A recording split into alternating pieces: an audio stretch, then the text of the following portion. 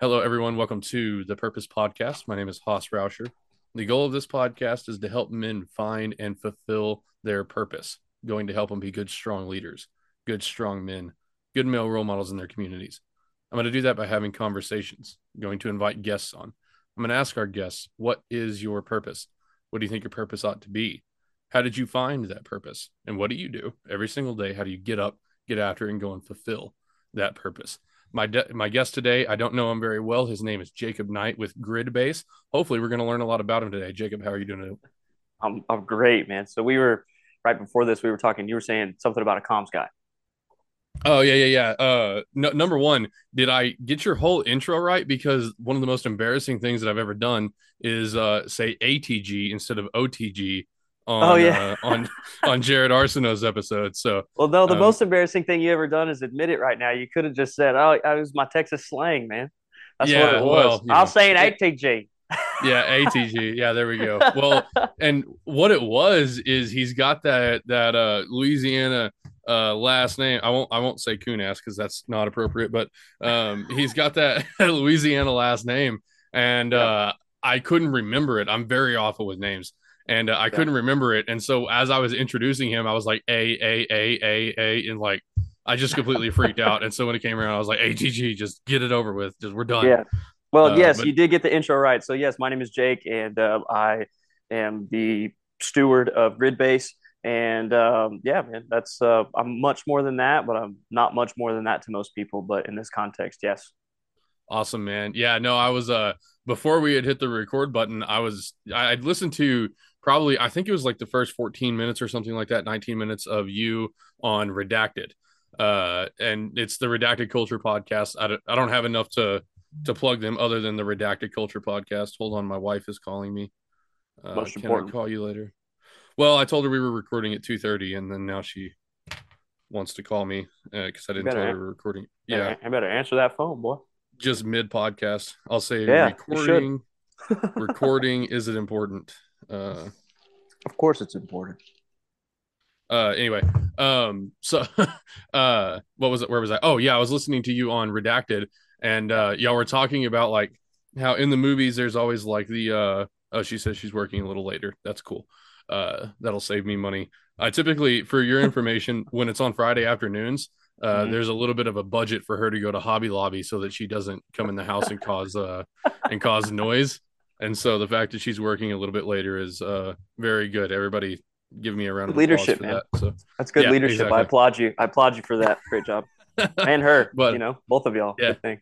awesome. But anyway, so y'all were talking about movies and supporting casts and how everybody has their role, and we're going to talk about this. But there's always like the tech guy, and I don't know. I hadn't scrolled through your profile yet, but you were telling me that you were from Texas. I guess the sound of your voice. You said that you had lived in a van for a little bit, which it all makes sense now. But I don't know what I was thinking. I was thinking like I don't know who I was picturing you as, but then you're here. You've got grease all over your arms. You're in the funny Uh, hat and you got the yeah. beard, and I was like, oh, this makes complete sense. He literally is the tech. He's the tech guy from the movie that used to live in a van. Like that. I didn't even think about that. Yeah. The grease on the hands. Wow. Yeah, Yeah, it's funny because you kind of can't get away from the we all are, and I know you're going to ask the question, and I don't mean to jump the gun, but it's one of the questions is that you typically ask is just about like, what is your purpose? And obviously that is a right. very multifaceted question, but I could certainly consistently say that at least for the last 6 years or so, the underlying current of everything that I do, the way I carry myself in my home, outside of my home, with my friends, with my coworkers, is to challenge the ego that people have adopted for themselves. And I don't mean challenge it to say that like, oh, that's not really who you are. And I don't mean to like be, you know, ostentatious with that. More specifically, what I mean with that is this: as people, we get into ruts because those ruts make it easier for us to compartmentalize things and then think about other things. And I'll give the example of music because it's one of my favorites. There's people on both sides of the coin that are like, oh, I hate country. I don't listen to country. And then there's other people that are like, I only listen to country. Right. And so music is a good one because like a lot of people put themselves in the pocket of identifying themselves with this label. and then by that label they identify themselves with a group as a whole, you know. And so for the person that would say, I hate country, you know, I'm not really into that, that's not my music taste. To me, first of all, you're it's good to know what you like, and that's totally fine. But sometimes people aren't saying that because it's what they like. They're saying it because it's easier to just close off everything and categorize themselves in this box and then move on into another thing that they can then categorize themselves, put them in a box and move on. And before time, we develop these layers of our sense of self that's like, you know, I am this and I do this and this is how I operate and this is what I like and don't like. And that's not really a Right. very fun way to experience the world, you know. For the person that says I don't like country, I would go like, man, well, first of all, what do you classify as that? Second of all, have you heard of like Coulter Wall? And have you heard of, you know, and just kind of run down the list. Like, have you heard some of David Allan Coe's like, you know, early 90s stuff? Like, you know, I've been working all day like a regular dog, you know, to keep my woman in the water and the phone and the lights turned on. I just don't know, Good like, stuff. you know, You know, like who cannot identify with that? And it's okay that you don't like. I mean, if anything, I think David Allan Coe is more metal than country, but you get my point. We put ourselves in these boxes where it's like, and then it precludes us from being able to experience, you know, certain things in the spectrum of life. And so getting back to the main character philosophy and like that whole thing that we were talking about, you know, it's innate within us to adopt some sort of identity so that we can like become professionals at that. And we need to do that. We wouldn't have astronauts if people didn't do that, you know. And so there's a yeah, certain element of that is good. And two things can be true at once, in my opinion. And so, like, while it's true that, like, yes, we need specialists, we need people who are passionate and focused on one thing. We need teachers, we need doctors, we need lawyers, we need scientists, we need mathematicians, we need foragers, we need all of that. It's also really important to maintain the to not put the shell on the ego to say like this is what I do and this is who I am exclusively, you know, because it really precludes us from being able to experience the world. And so that being my mantra and that being what, you know, I live by, I was not a tech guy. I had no experience with tech. I did not even really, I had a laptop, but I never even used it. I mean, for years. And so to go from that to the position that I'm in now, which is by no means like I'm not Steve Jobs or anything, but I'm absolutely off the deep end with some of this stuff, especially from the blue collar world that I come in. You know, it was completely out of my realm. You know, I mean, I'm more into cars and hot rods, motorcycles, and you know, and music, and like that's my jam. You know, and being on a computer all day and learning how to code Linux. If you'd have told me 4 years ago that that's what I was going to do, I'm like, you're out of your mind, dude. I will blow my brains out before I sit down and do something like that. But you know, as many people have said before, a man with a why can endure anyhow. And that's what this was, man. You know, it was push come to shove. I needed this piece of equipment. It did not exist for me to be able to purchase. And so then there I was having to make it. It wasn't about making a product or making anything, you know, that people could buy. It wasn't about that. It was specifically for my own. I need this. I need this equipment in my life. It is imperative. And it what didn't exist, so I had to make it, you know. And so, and then in the middle of right. making it, it was like, oh God, a lot of people could really benefit from this, and so here we are. But back to you, good sir. I'm sure you have some other things to say. Yeah. No, it's yeah, being the stereotypical tech guy, there's a lot of different directions I could take. I could take that. Um, you know, it is funny because, like I said, with the grease on your hands, like you would be an excellent tech guy in a movie if that makes any sense. Especially in I'll like take it. and in like a post-apocalyptic, you know, I don't know much about Fallout, but that's where my mind goes to. I literally have like played the game once, but if I had to make a movie about like post-apocalyptic, you know, what are we doing when stuff really breaks down? You would be the tech guy in the movie, I do think. So This is the look. This is yeah, the yeah, crazy. exactly. This is the crazy guy look. This is the tech guy in the future. Yeah, the Yeah, post-apocalyptic future. I'm with it. yeah. It's like take Book of Eli and then you know give them like even better tech, and that's exactly what I'm. That's That's exactly the great. vibe I'm getting. But anyway, man. So let's talk about. Oh man. Um, let's talk about being purpose built versus being closed minded because I think there's a difference Hmm. in. I Wow, think well there's a said. Thank you. I appreciate that. I think there's a distinction kind of in what you said is that I think that there are people that are purpose built for things. And I think that there are stereotypes exist for a reason. And that's controversial to a point. But stereotypes exist for a reason. It's because we have certain different archetypes of people. You know, you fit the tinkering, the tech guy, the you know, I hesitate to say the word wiry, but like because you can take that bad. You don't No, take that in a bad way, but hey man, I'm you wiry. you fit that archetype, and there are people that are purpose built for certain things, but it is important to not be closed minded. What do you where Yeah. do you think that that line is kind of drawn, and where do you think that and this I don't want to completely, like I said, I didn't listen to Redacted's whole pod, but I don't want to completely step all over what I don't want to remake his podcast, No, but and we won't, and I wouldn't let you. And I'm glad that you're asking this yeah. question because, just as you're talking about it, I'm thinking, okay, like my granddad or, like my great granddad or going back, like what's the difference between being purpose built and, being closed minded? And I think that to find that answer, we first have to acknowledge the very vast and many different countercultures there are in existence today and the things that you can partner with and identify with. I mean, you talk about like post-war 50s era. You were either there was not a whole lot of who you could be and whatever. You were either a guy that just got back from war or a guy that had not gone to war yet, and it was like that was it. That was like pre-hippie era. That was pre all of that stuff. I'm talking about, in the United States, in the traditional conservative United States of the post-war 50s, there wasn't like 40 different things you could attach yourself to, and then it's like then we had the hippie movement. And then from the hippie movement, we had the feminist movement. And then from the feminist movement, we had the civil rights, and we had all these different. And then these countercultures just splintered and splintered and splintered. And then you have 100 different identities of things that you could align yourself with. And I think that with the advent of the internet, that exploded exponentially. You went from being able to identify yourself as one of 1,000 things or multiple of the 1,000. And then now it's like this infinite number of things that you could partner with and identify with. And when I say partner with, I'm speaking from a spiritual perspective because we can partner with things spiritually.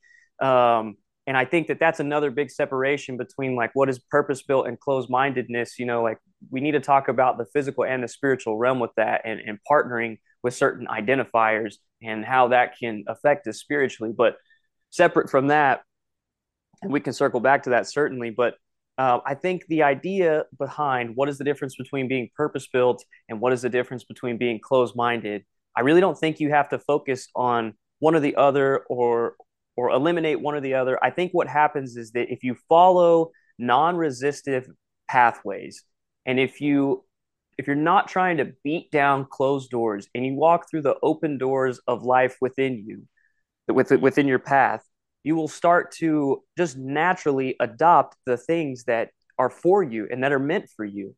And that's a spiritual principle that is true, but it's also, something that anyone who's not touched into that realm could also probably identify with to a certain extent.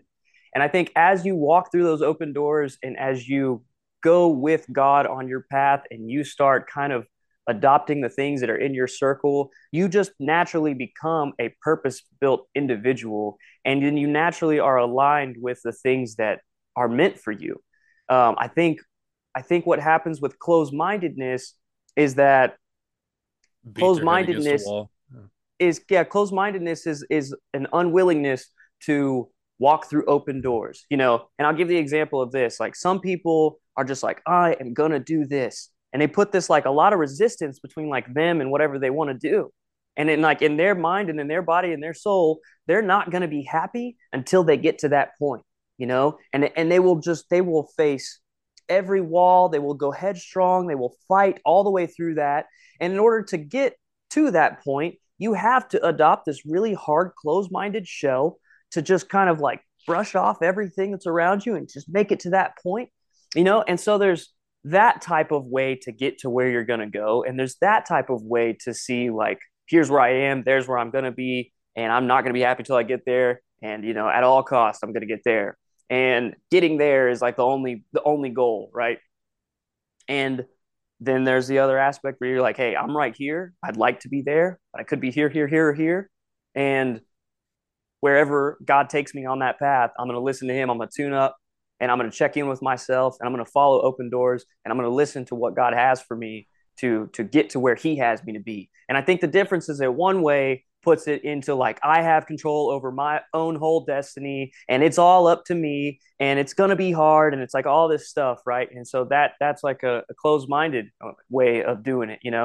And then I would say like a purpose-built way of doing it is God's way of doing it and the way that God builds your life to be. And when you kind of assign that agency over to something else and you start moving in that flow, you don't even got to worry about being, you know, like closed minded or resistive because you're just on the path that God has for you. You know, I know that that's probably a little more conceptual of an answer than most people are wanting to hear, but I hope it landed with you and with other people that are listening because it's a really, really important concept to be able to enjoy life to the fullest and to have a relationship with God and to be able to move forward in that way. You know, Yeah. it's not about and this is highly controversial and I hesitate to even say it, but you know, some people are like, man, you know, I need to get into my Bible and I need to do this and whatever. And it's like, no, dude, you need to pick up the phone and start having a relationship. You need to witness what's going on in your body and what is God trying to Yeah. tell you whenever you're moving in that direction. You can open up that Bible 500 times, you know, and you can just go, oh, this is what God has for me or whatever. God, the whole reason that the whole thing played out was so that there was no smoke on a rope. The curtain tore. You are now able to just have a one-on-one relationship with the creator and you're Yeah. not taking advantage of that, you know. And it just makes me want to cry because it makes me upset that there's people out there that aren't tapping into that relationship and what it has for them, you know. And it's not about, you know, again, I'll be hated on for saying this, it's not about heaven or hell. It's not about the works that you do. It's not about any of that. You know, through a relationship with God, the rest of it will get ironed out. And I'm talking about a real relationship, one on one. Through that Right. medium, He will speak to you, and the things that are meant for you in your life will start to iron out, you know. And I think people approach it so backwards. You know, but who am I to say that they're approaching it backwards? That's putting things on a hierarchy. I really shouldn't be doing that. You know, for some people, their path is in the Word and in the Bible, and that's their strong suit, and that is their path. You know, but for me and for my path, I can say that it was a relationship first Yeah. endeavor, and all the rest of it ironed out. And so, what's the difference between, you know, purpose built and being closed minded? I think it's that. I think it's like, are you on the path you're supposed to be on, or are you forcing yourself into some result that you're going to manufacture at all costs? Yeah, let me touch on that a little bit. So, I have really mad respect for when you say, you know, the people that are going to get to a certain place at all cost. Two people, well, I guess three people because I'm built that way in a few different ways. But um, Cam Haynes and Andy Frisella pop into my mind. I'm sure you've heard of both of them. Hopefully, Shockingly, I have uh, not. Cam Haynes is the bow hunter that runs all the time, lift, run, Oh, okay. shoot. He's super Yeah, big yeah, bow yeah. hunter. His thing is bow hunting, and by God, he was going to make it bow hunting, and he wasn't going to do anything else. And you know, I think that he let me try to iron this out a little bit because uh, I think that it is a good way to live your life if you find a goal and you don't stop until you get it done. You know, I've said myself on a podcast recently that there is no life that I don't crawl off of a mountain with an elk on my back. There's you know, or hike down a mountain. If I have to crawl, I'll crawl. Right. But there's no existence that doesn't happen. It's going to happen unless you know get in a wreck on the way there. You know, whatever happens. Yeah, there's a life where it doesn't happen, but if I have anything to say about it, it's going to happen eventually. And so there is something about being determined to do something. You know, Andy Frisella, his goal was to absolutely, no matter what, he was going to be successful in business. He was going to have that Lamborghini. He was going to have the massive company of people that he was giving jobs to. In his mind, there was nothing that was going to prevent him from doing that. And his goal, he achieved his goal, and he said that that's the only way he could ever achieve his goal. Same thing with Cam Haynes. Is he said the only way that I was ever going to get through all of the bullshit that I had to deal with, do all of the hard things that I had to do, was if I had that mentality. So I Yeah. think it is valued, but where I want to, Well, and where I I, would say with those people, that was a genuine desire, not an ego thing they slapped on. Like they didn't yeah, care if anyone in the yeah, world recognized them as like the best elk hunter or whatever. It was for them, and that right. genuine nature of like that's what they were going to do. So, yeah, I'm sorry, carry on. You're good. And I think that one key difference is that, um, you know, and maybe I even interpreted them wrong, but one way that I think a lot of people interpret them wrong, and maybe even themselves, I hesitate to say whether it was me interpreting them wrong or if they even interpreted themselves wrong, is instead of focusing on the goal, it was focusing to me on who am I right now? Hmm. Who am I right now? Am I a person? Am I a businessman? Am I a Right. bow hunter? And thinking back, I read Cam Hanes' book and Andy Frisella. I think that they approach their lives as, "Hey, I'm a businessman, and I'm not going to stop until I'm the most excellent businessman that I can be." And Cam Hanes said, "Hey, I'm a bow hunter. I'm not going to stop until I'm the most excellent bow hunter that I can be." And to me, that is the difference between that's what a purpose is saying, hey, look, I am this, and nothing is going to stop me until I am the best that I can be. And sometimes you can be wrong about that. Sometimes So your we purpose could so we changes. could we could say that purpose built is synonymous with passion Yes, yeah. to a Let me degree. let me think about that for a second. Give Okay. me a little Jeopardy, the do do do. Yeah. Um, Do, do, do, do. I think that I think the difference between passion and purpose is that um, purpose. Well, you're forcing me to you've flip flopped this around because now you're forcing me to think way harder than I typically do on these. Um, you just flip flop this around. Who's interviewing who here? Yeah, welcome to the Purpose Podcast with Jacob Knight. Anyway, so actually, well, the reason that because I think that a good purpose, a proper purpose, requires service, service to something else, to somebody Yes. else, or even Agreed. service to God. And uh, I say this not because I want to avoid the topic, but I say this because I'm completely not educated enough to speak well on it. And maybe you can educate us, but maybe a good purpose is one that serves God and only God. But I think that God calls us to serve other people. So for my newly adult Christian brain right now, to me, a good purpose has always required service to others. Yeah. And that would be the qualifier between a passion and a purpose. To me, I think is that I have passions that wholly and completely serve myself. But I think that when a passion really becomes a purpose and it can guide you through life, like what you were talking about, I'm not very good at taking notes, but at some point I drew a bunch of little roads. You were talking about how there's a bunch of roads in front of you, and you can take any one of them, and they all have different destinations. The image that popped into my brain was that I'm a purpose built something, and that took me to vehicles because you said we're roads. Maybe I'm a Raptor, and I know that Right. well, that's a poor choice after their damn it, Well, after their let's all commercial. let's all continue to harbor in our minds the dream of what the Raptor was before we were all sorely disappointed. Yeah. Yeah, well, before they made it gay, dang it. Yeah. I'm gonna get raked over that one. Anyway, So gay. yeah, I know. Let's say that I am whatever. Say that I'm like a 1980s power wagon or something. Yeah. I'm meant to go off road, in Right. all of these different roads. It doesn't mean that I can't go on a road, on a pavement. It doesn't mean that I can't go through a little bit of mud or a little bit of sand, but I'm a Yeah. purpose built vehicle for one Right. certain thing.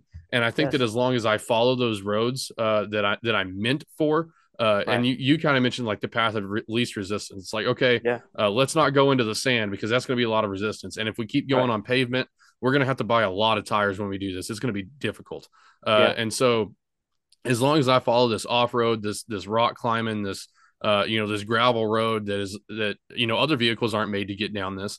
Yeah. Let's worry less about the destination of where it takes me. Let's put the destination in God's hands. But I'm going to look for these types of roads Right. that serve my purpose. And that's a little bit austere and a little bit I convoluted, like I but like I like that analogy a lot. I think it's really yeah, digestible. Yeah, I mean, I think because each one of us has a skill set. There's Apogee School down in Austin, and I think that's a good example of like their skill set and their passion is as teachers, and so they've taken that passion and that skill set and they've become an awesome education house for the next generation. My passion and my vehicle is problem solving and pattern recognition. Those are the talents that I've been given. So, that's where I'm going to operate out of.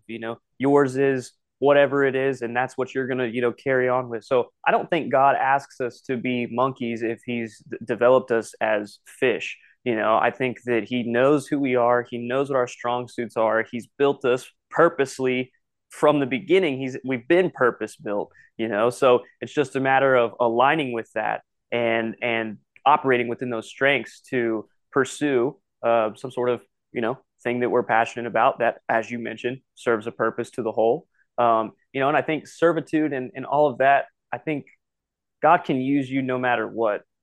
I don't think you have to Yeah. be like intentionally. I think people that aren't even trying to serve God are serving God, and they don't even realize it. So, Yeah.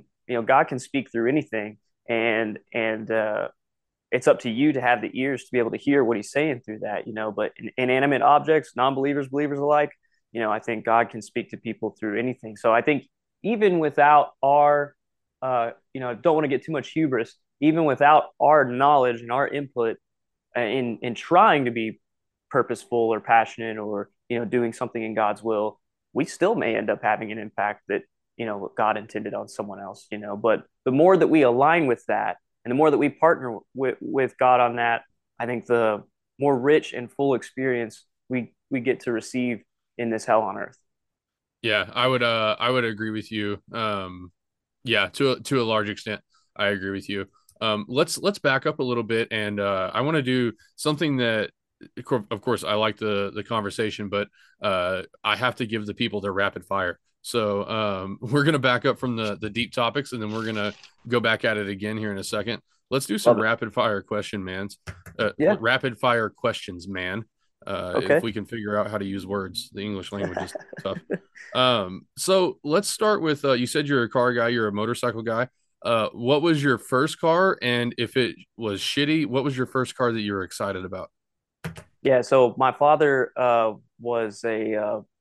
whenever I was just about to turn 8 years old, and so when he passed away, he had a 1964 F100 that he would always come and pick me up in. I mean, it was his daily driver. So when he passed, that was handed down to me, and it sat in the field for a long time before I rebuilt it and then got a lot of use out of it. And it's still in the family. I gave it to my brother. I was kind of done with the project and passed it along to him. But as a kid, I remember like there was something wrong with the motor mounts, or I don't remember exactly what it was, but my dad like pulled into a shop and like welded it all back together, the motor mounts and everything, and then we kept on going. And like I just remember just thinking that was so cool, and I was just holding the flashlight for him terribly, I'm sure, and was just a young man. And as I got older, I had kind of forgot about that, and I was underneath the truck one day, and I had seen what he had dude. It was so bad. I wish I had a picture of it. I'll try and get my brother to send me one.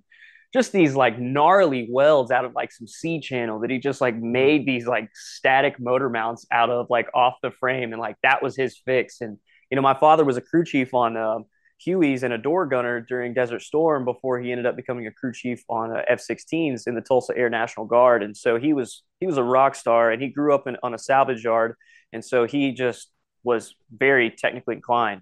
And so anyway, getting back underneath that and just looking at like the grit that he must have had in that moment of just like, here's some C channel. Can I borrow that welder? Bang it out real quick. Me and my son are going to get back on the road. Just so cool, just such a cool That's experience. awesome. But you asked about my first car. That was my first car, and definitely what kicked off everything for me. And I didn't really identify with being a tinkerer or a mechanic or anything until years later. I always thought I was more artsy and musical and stuff, and had kind of forgotten that way because nobody, aside from my dad after he passed, no one was really there to show me how to work on things. So it wasn't until I was maybe 19 or 20 that I kind of picked up that torch on my own. And it was like genetic, man. I mean, my Yeah. aptitude for that kind of thing was built in and ingrained. And so to your first question, the car, yeah, the 64 F100. And as I mentioned, my brother has it now. When I moved into the van, there was too much stuff to take. And I just had to dwindle down all my belongings. And I was like, you know what? I think it's time for my brother to take hold of this car. And That's cool. so he came down from Tulsa and picked it up. And he's done so much tremendous work to it. I got it to a certain point. Now he's elevated it to a certain point. And he and I both have sons now. And so I hope one day, they're able to share in that, and the 64 F100 will still be around. That's really cool, man. I like that a lot. You said you lived in a van a little bit. Are you a fisherman? No, I'm not, man. No. I Oh, okay. I didn't know. Yeah, I can't get down with man, I think, I'm holding that hobby close to the vest until I'm older.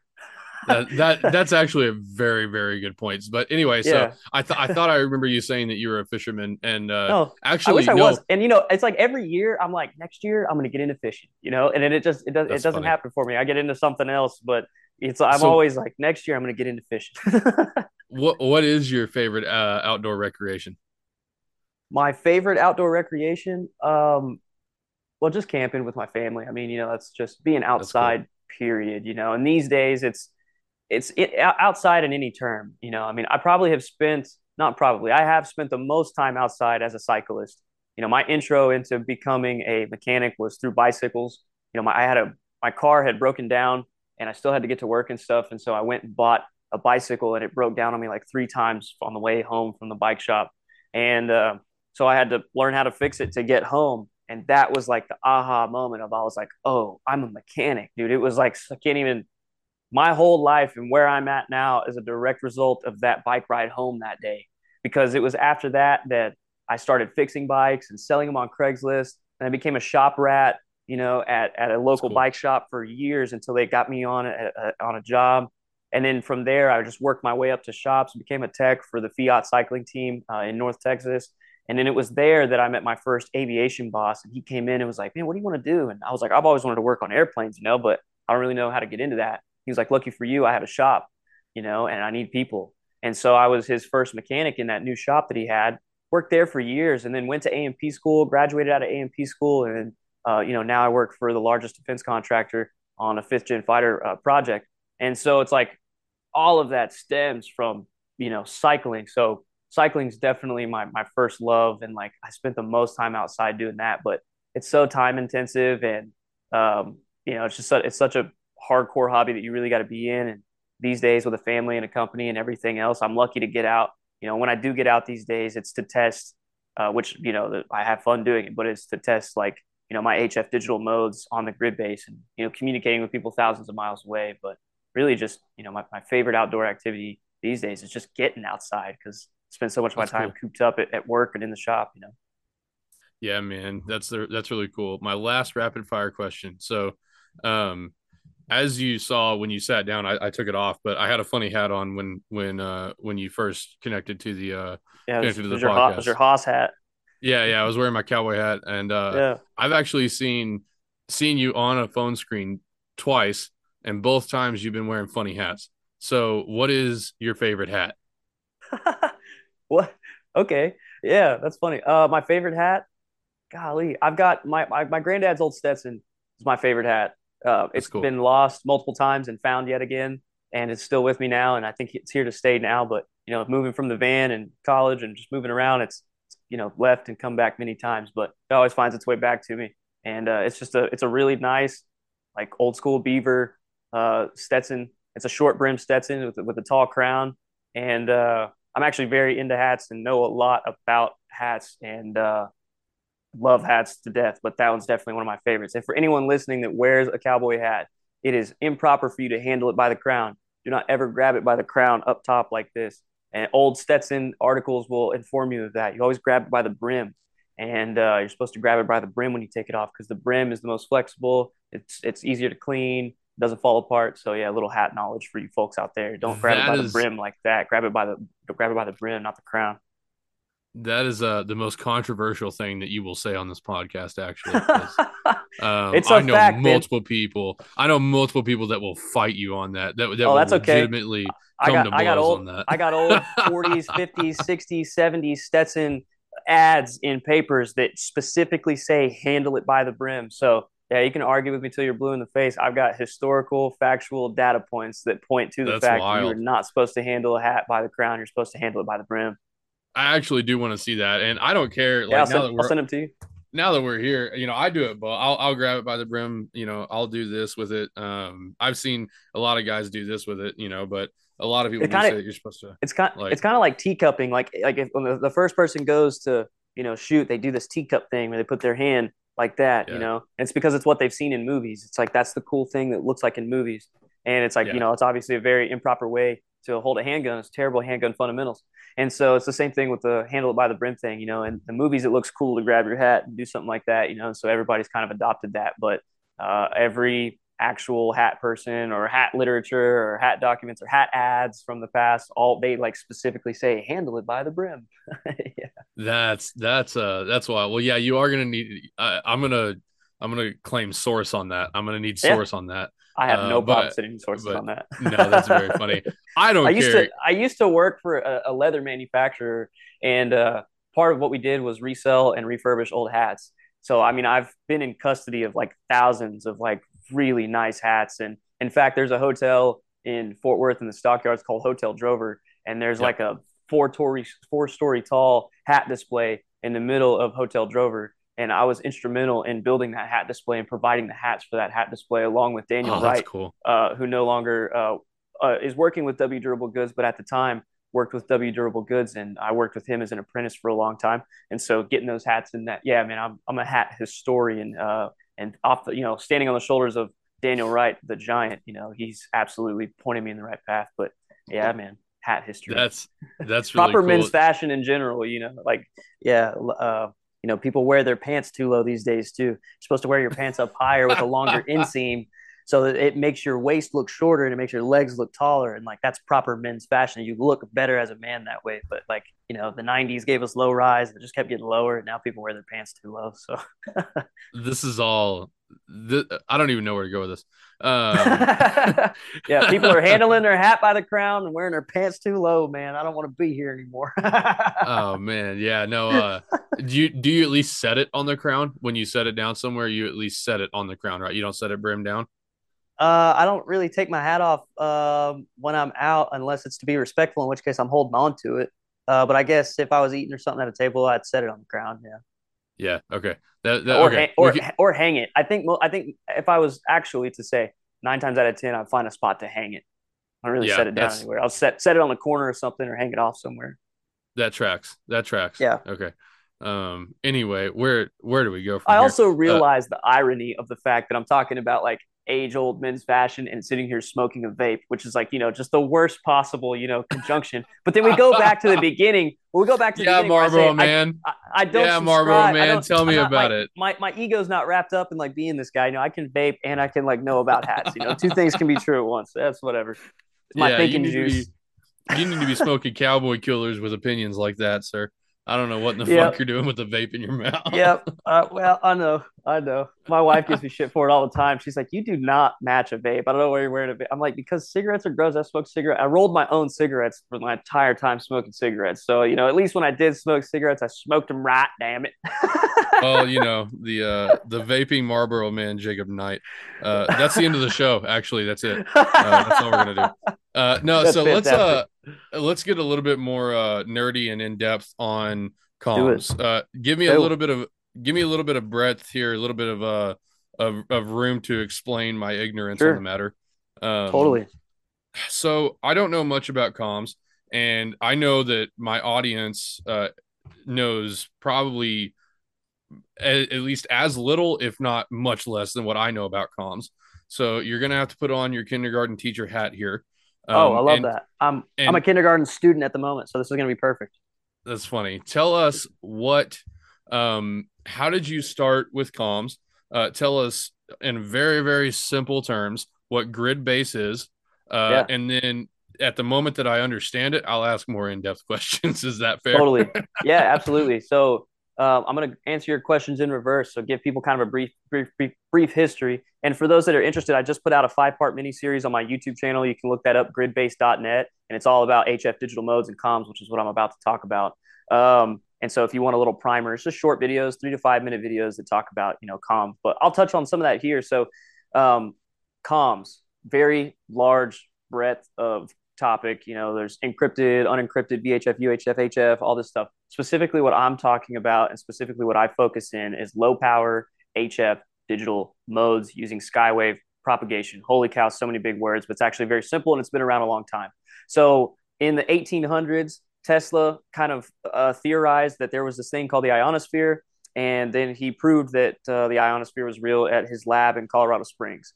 And so the ionosphere is just a layer of the atmosphere that's charged with ions. So there's electrical, things going on up there in the ionosphere.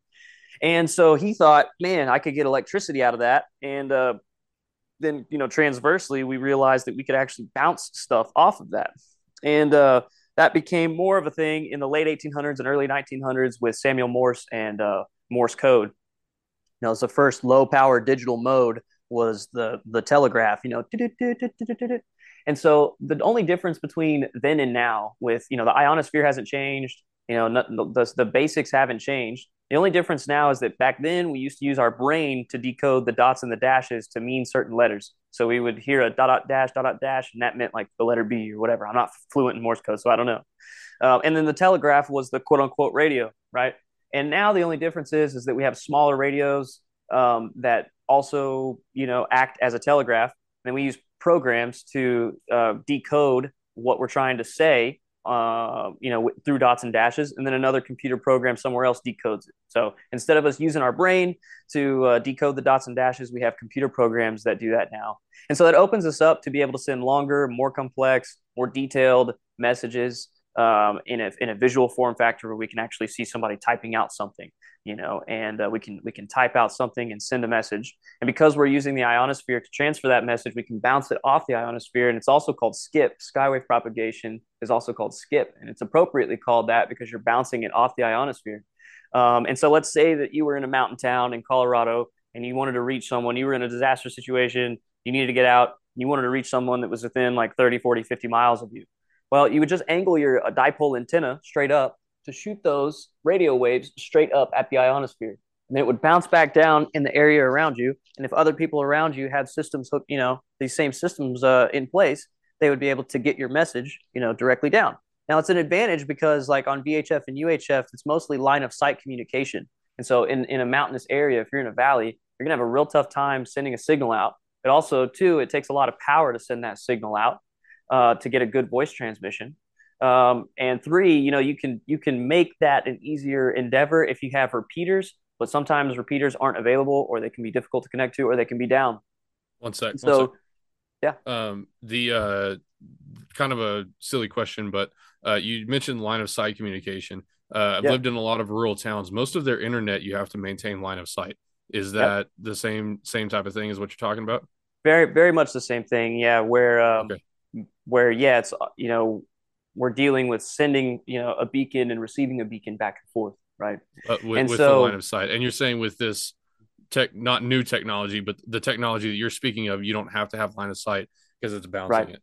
Because you're bouncing it off the ionosphere, right? So, and then it rains down signals. Now, let's say transversely, I wanted to talk to someone in Phoenix. I would just angle my antenna differently to where I was shooting those signals out this way, so that when they shot up and bounced off the ionosphere, they'd come down, 1,000 miles away instead of 50 miles away. And so, so that's a brief primer on, what is skywave propagation, what are HF digital modes. It's just basically we're just using a radio and a computer and programs to send messages, and we're all this kind of stuff can fit in the backpack. It's very easy and very man portable, and it doesn't take a lot of power. So we're talking about 100-watt radios, require a lot of power and big battery banks to be able to send that type of energy into the air to be able to get a voice transmission across. I can make a contact with somebody on a half watt of power 1,000 miles away using digital modes, because you don't need as much power to decode random beeps and boops as you do to be able to make out a whole voice transmission. So that's the advantage of digital modes is, there's many of them, but one being the low power. And you can do voice over skywave propagation as well. So you can use HF modes and dipole antennas and use skywave propagation to transmit voice over a long distance. But again, it becomes more difficult to discern what's being said, and a lot of times those things can get lost in translation. But the great thing is I've never had a bad digital mode contact. Like if it comes through, it's coming through correct. And so it's like, Digital modes, you mean text? Yeah, text. Not Yeah. not like SMS, but I mean like No, yeah, tech, like yeah, yeah. Like text. text over HF. Yeah. Yeah. So I've never had a bad contact. If you are in contact with somebody, that transmission is going to come through. And like I said, it's just easier to decode beeps and boops than it is to try and get a whole, the communication and the inflection of the voice to come across at long distance. And people do Is it, it but it's digital modes are easier. is this how the Garmin InReach works, or is the InReach satellite? The inReach is satellite. Okay. What are the differences and advantages, disadvantages of what you're doing in something like a Garmin InReach? So what I'm doing is totally self-contained. It's not a reliance upon And actually, so anything. hold on. I don't know that Yeah. Garmin makes the InReach. I don't know if InReach is their own brand or something like that. Just to Yeah, so clarify, they I don't they know. they they acquired, and I know the guys that were working on the InReach before it got acquired through Garmin, but it was a company out of Utah that had developed it, and then Garmin acquired the InReach. So, but it is their product now. Um, but Sorry, I yeah, just had to so put that out there before I got into any issues. So, no, totally. So the difference between what I'm doing and what Garmin is doing is like my whole system is focused on no reliance. Like there is not a need for satellites for what I do and my computer. There is not a okay. need for connection. There is not a need for any of that. And as an example, like the local internet that the device hosts is all hosted on the device itself. So it's not needing to go anywhere to retrieve any data to then spit it back out. It's all located right there. It's all searchable. It looks just like a website does. It's very easy to use. So, for the people that aren't familiar, I sell a product called Gridbase. I also have another product called Pocket, and they're just self-contained internet devices. And the other advantage of that is that, you can put them in a Faraday bag and protect them from EMPs, solar flares, and that kind of thing. So, you could just, even if it's not something that is interesting to you to use on a regular basis, it's a nice little fail safe to be able to throw one in a Faraday bag and put it in the safe, and just know, like, if anything was ever to happen, or if you wanted to go travel or whatever, whatever the case may be, it's not going to be affected by RF, and it's small enough to put in that package. And at any point in time, you could deploy it, and then be able to have your own information grid locally hosted. So, and then the same Question. thing with the eight. Yeah, go ahead. Sorry, you're not facing me, so I can't raise my hand. Oh, You're you're good. you're behind me. Question. So these is it independent to Gridbase? So, for example, if I want to get a message out to somebody, do they also have to know about and use Gridbase?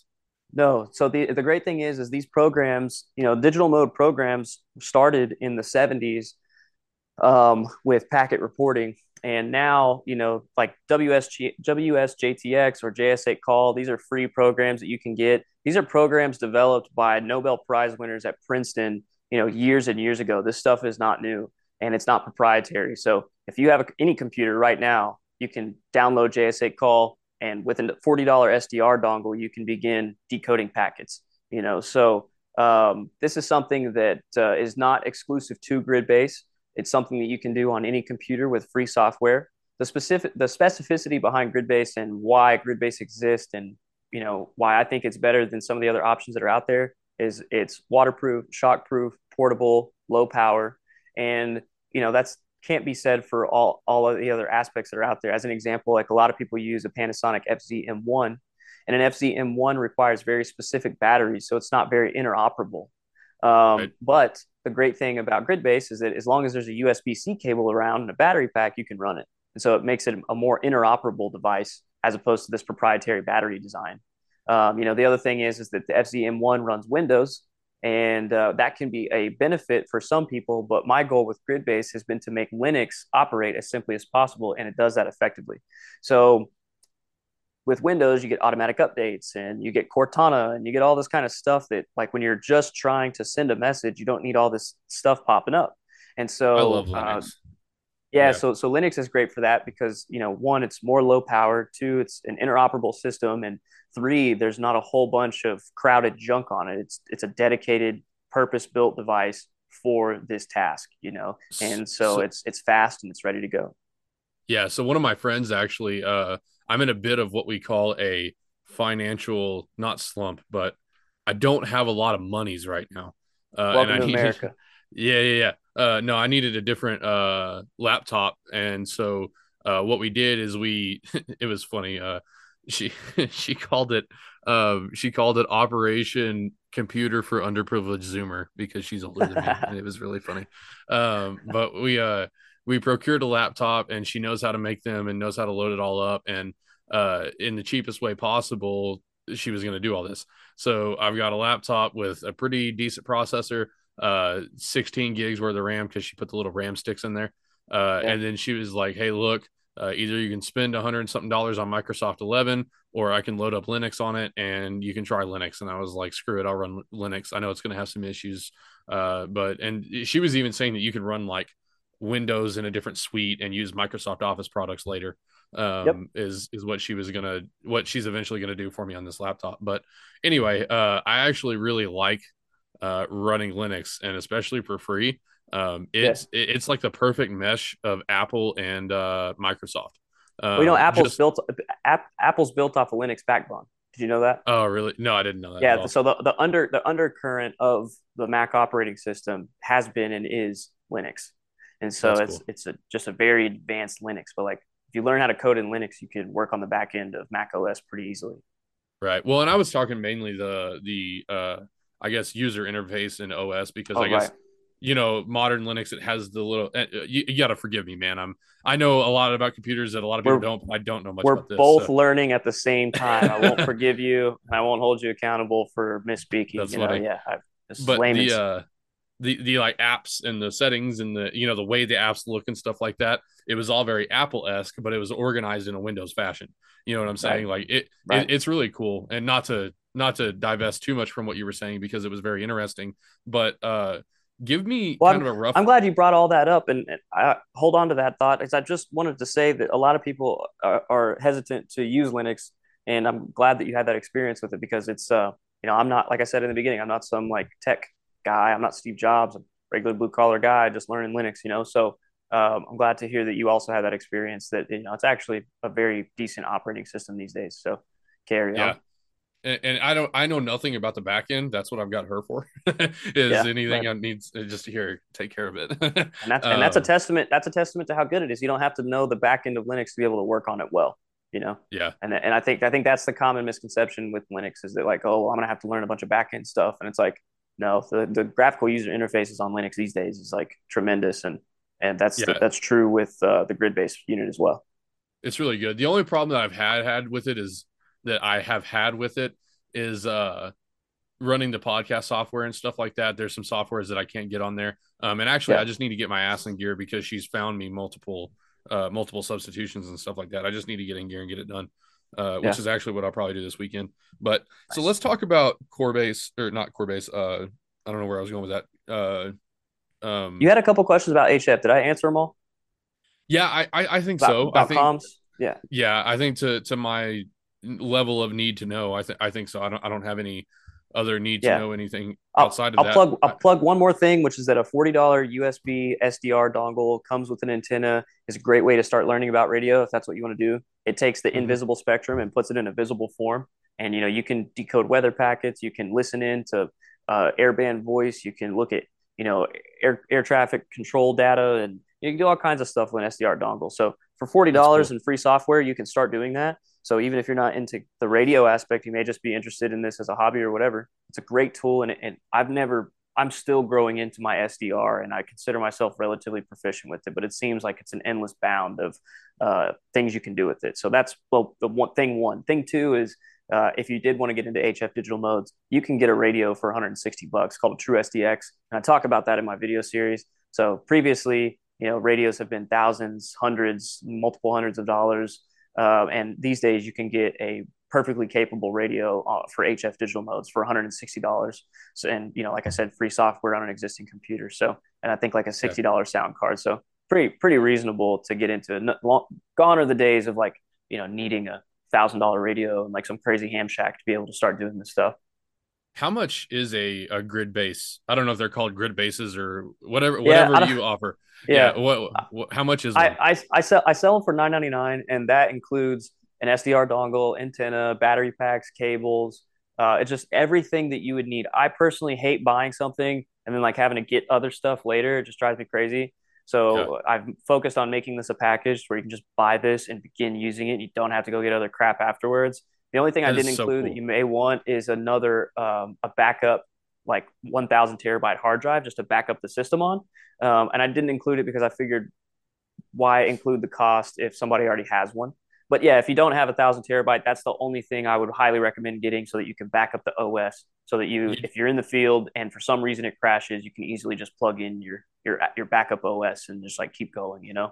surely you But mean 1 terabyte, not 1,000 terabyte. yeah, I'm sorry. Not Yes, not one not terabyte. to be Yeah, yeah, not to be pedantic. I just yeah, yeah. there No, be you're people you're that you're 1,000 right. terabyte. Yeah. Yeah, So yeah, yeah. What is that? That's actually there's a name for that. Can't remember what it is. But anyway, yeah.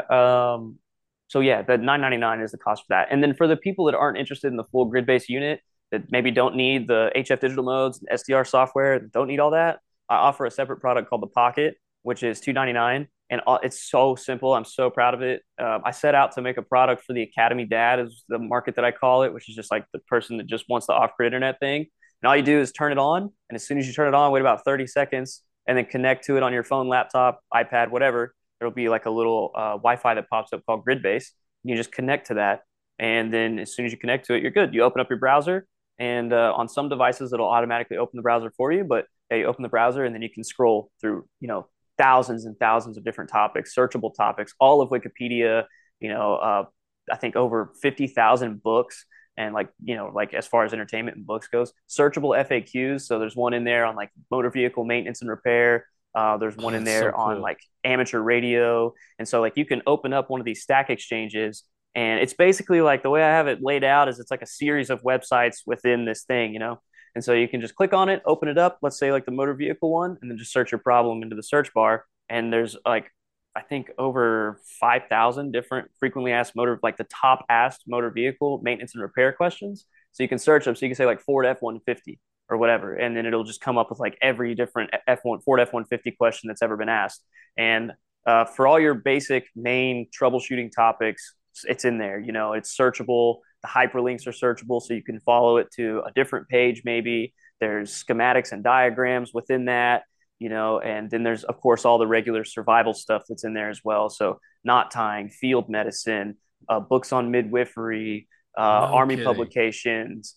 There's like the military or the Marine Corps summer and winter survival training course books are in there. I mean, I have videos that go in depth onto everything that's on there. So if you're interested in that, I'd suggest you go look at it because it's too exhaustive of a list for me to even make a actual full scope video on, because you're talking about 500 compressed gigs of data. So as an example, like Wikipedia is 90 gigs on its own, but it's compressed. So it's a full Wikipedia page, but compressed into 90 gigs. And so for anything that the device doesn't have on it, which in my opinion is everything, but for anything that it lacks, you can always consult Wikipedia and you can search it just like regular Wikipedia. So pull it up, search whatever topic, and follow the hyperlinks and see the images and get your way around in there. So it's really it's the answer to all the basic things that you would think you need. So if you have a question about does it have this, just email me and I'll let you know. But just kind of bear in mind that if it's something that you're like, oh, well, I wonder if it has this, it probably does.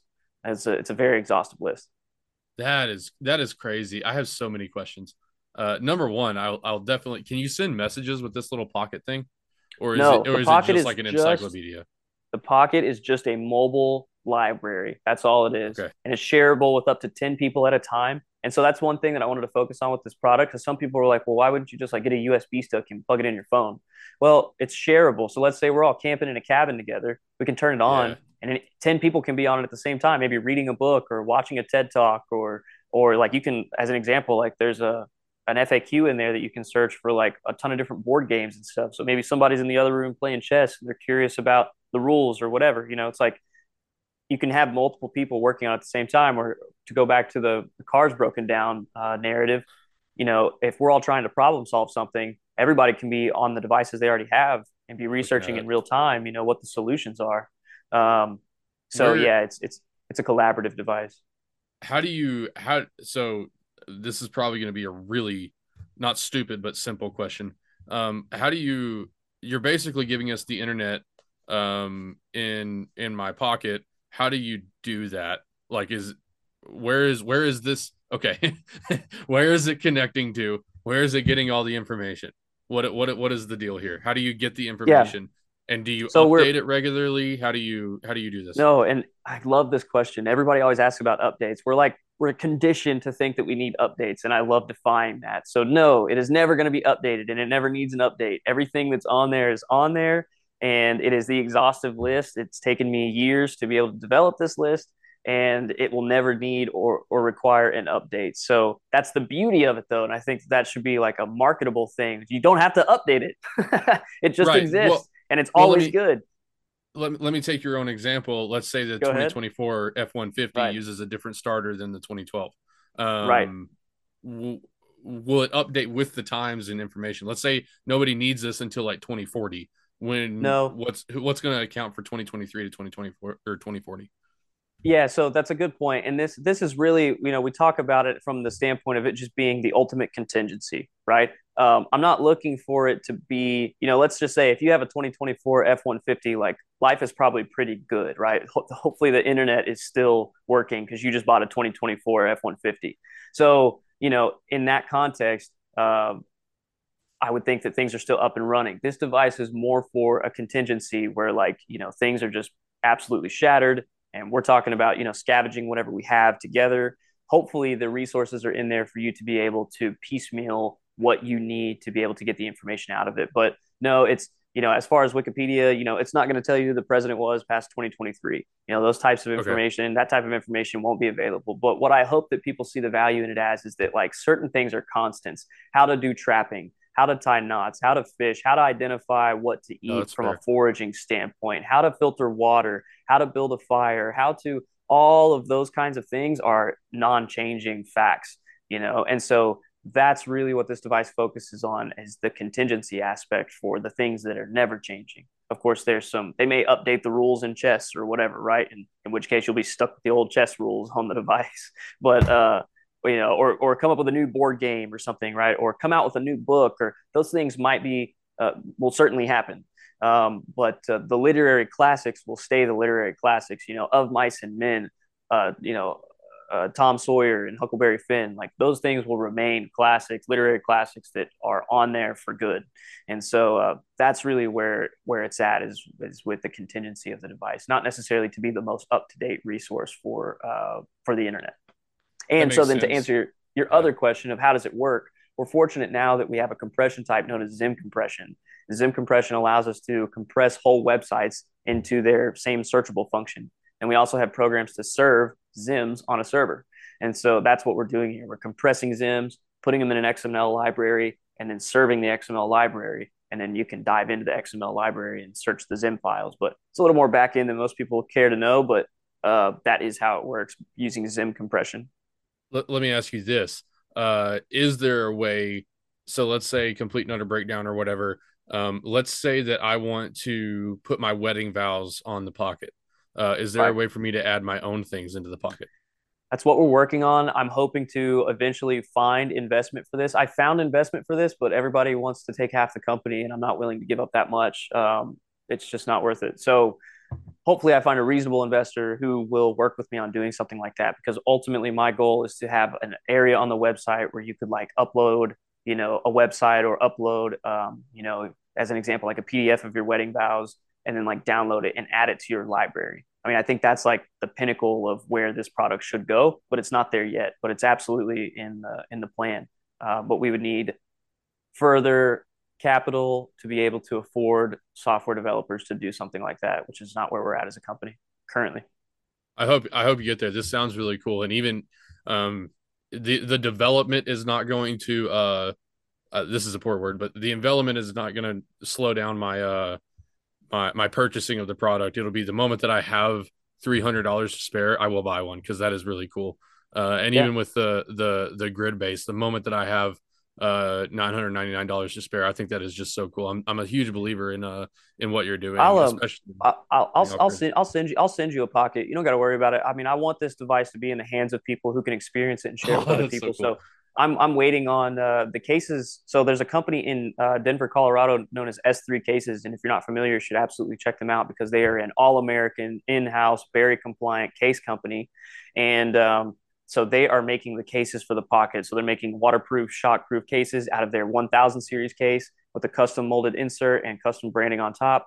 And That's so they're cool. in the middle right now of making those cases. So once I get the cases from them, I'll happily send you one. So we'll just stay in touch for that. But yeah, I want Dude, more yeah. people to experience it and know that it exists. And not even, I'm not asking for promotion or anything. I just think it's something that needs to be put in the hands of capable people. So No, dude, I'll maybe do a bad anything I business can. Yeah. decision to give them away, but like I kind of just want to give them all away. They're like, cool, we're all self sufficient now. Sweet. Yeah. For sure, man. I'm a huge fan, and I appreciate if you want to send it to me. I'll absolutely run. I don't run any ads yet, but I Yeah. would love Well, for sweet. Gridbase to be my We'll first. do But it. I can't um, offer you any deals on the Gridbase unit. I have too much in those, but to the pocket, no, I no, can no, no. certainly do it. Yeah. It's cool, and I'm not asking for that either. I I'll know you're not, spend but I wish I whatever on could. that. So no, Yeah. that's cool. The grid base, and I'm really interested in the grid base because that's always been I've always had to consider if I do go on a Western hunt, I'm going to need an in Hmm. reach. You know what I'm saying? Yeah. Especially if I have to go alone. And even on Right. some of the hunts that I go in now in Lake Meredith, I could probably use an in reach. Luckily, my wife knows where it is, and it's a small enough area that I Right. always tell her, hey, if you don't hear from me by 2 o'clock, or if you don't Yeah. hear from me Check by in. 8 p.m., either check in on me or call somebody to go check on me. Um, Yeah. that's always kind of what I've done. But if I go anywhere out west, uh, it sounds like it is probably a little bit heavier of a solution than an in reach, but it sounds like something that's way better for end times and for not really end times. That's kind of gloomy. It just sounds like Yeah. it's the point of it is to be a hey, I have this, like I Yeah, have. I put it like this, like the idea for the pocket came from, a guy, like I was showing an investor the full size unit, and he really liked the product, but he was like, dude, for people like me, like, this back end stuff, it's just like it's too much, like he was very irritated by the lack of what he felt like was usability on a Linux computer. Yeah, And he reached into his backpack and he grabbed a T-Mobile hotspot and he's like, I need this. He's like, what why am I going to do this instead of this? And yeah, and so two things came out of that. One, I went back and oh God, it was the hardest thing I ever did. And I said I would never do it, but I went back and I started from absolute scratch on building the Gridbase OS and built it up so much better. And I'm so glad I bit that bullet. And it took me, for like 2 months, I was up for 24 hours most of the days. I mean, I did a 38-hour day one day, and it was just wild. like, just trying to just crank, dude, because I have orders that are due, in fall, and so I was like really taking a gamble to go back and just re-envelop the whole OS again. And anyway, it's done now, and I'm so proud of it. It's one of the most proud things that I've done in my life, next to like making my first HF contact, being a good husband and father. It's like it's in there, it's in that range, but it came out of him, being like this needs to be better, and I'm glad he pushed me in that realm. But at the same time that I was developing the new OS for the full size unit, I was also like, there needs to be this T-Mobile thing, and so I was also prototyping this new product. And Yeah, it came out of that, though, where he was like, it needs to be as easy as this. And I was just like, you're absolutely right. But it doesn't need to be a substitute product. There just needs to be a product that meets people in different areas of their life. And I hope going forward, I'd like to offer a product where we can just, insert it into an iPhone and then just for you. I'd like to do that in the future, just so we have like a ground floor product. We have like the middle of the road, the pocket, and we've got like the esteemed at the top with the base station. awesome. Like that would be ideal for me as a product line. But yeah, and Well, I, InReach is irreplaceable though. I mean, it in its own right. You asked the question, how is it different from the InReach? The InReach is connected. The InReach one has a ton of R&D and support behind it. So you're talking about like an absolute magnate of a product as far as I'm concerned. Where the Gridbase is a professional product, a highly developed product, a sharp product that works and functions well, that has support. But at the end of the day, it doesn't feature that satellite connectivity that the InReach has. And, but I think in some ways that's good. It's like the maps feature on the Gridbase unit is completely locally hosted. So you can get off grid maps anywhere. And with the use of a GPS dongle, you can get your precise location. So there's still some functionality that the Gridbase has. It's just not as portable as the InReach. yeah, no, that I think that eventually, again, when I when you become a billionaire selling Gridbase, and when I become a multimillionaire doing my podcast, I will Yes. have a Gridbase, an InReach, and a Pocket, and I'll buy Yes. them for Christmas gifts for all of my hunting Totally. buddies. And that Um, was one of the things yeah, that, some people have talked about is it's like, okay, so there's like the Suron electric bicycle, it nods that you got to have, and then like grid base, I want to be in that product. And it's kind of like what you said, mhm. like from the hunting aspect, like, okay, I need the pocket, I need the inReach, and then like these are some basic things, I want to be a product that's included with that, not necessarily trying to push anybody out or say that it's better than anything else. It's a different product, and it exists alongside these things very well. Yeah, no, and um, so let's I tell you what, I'm drinking water heavily. Let's take a bathroom break, and I Okay, will sounds try good. to cut this. I'm gonna go run and Yeah. take a whiz, and then I'll be back. Okay. Love I'll it. Sounds leave my good. microphone here. So, Alrighty. all right, everybody, we are back from the pee break. It was much needed. We were getting really in depth with the grid base. Jacob just made my absolute week, month, a year by telling me that he's going to send me a Oh, the pocket. No, that's yeah, it sweet. was no, that's really cool, man. Yeah. I love stuff like that. I want to try to bring this back into a sense of purpose, but I have a couple other questions before I do that. I want to tie that into your sense of purpose. So be thinking about that as I ask other Got it. less consequential questions. Number one, have you done anything with T Rex arms? Because I know he's been getting into comms quite a bit. Have you seen what Yeah. he's doing? Have you done anything with Lucas? What are the differences between what maybe he's doing and you're doing? Because I know I have one guy in particular that is a big Lucas fan as well as myself. Yeah. Yeah. So let's talk about T Rex Arms as like the Nashville that wouldn't let David Allen Coe in, because T Rex Arms is just the when you talk about T Rex Arms, and I'm only speaking to the point of T Rex Arms and everyone that works with them with the highest level of respect. And so nothing that I say should be taken in any other context, but I have the highest level of respect, and I want to talk about my relationship with them. I used to be a liberal that had no interest in guns and knew nothing about it and was against guns, and like that was like, believe it or not, like where I started and where I was 6 or 7 years ago.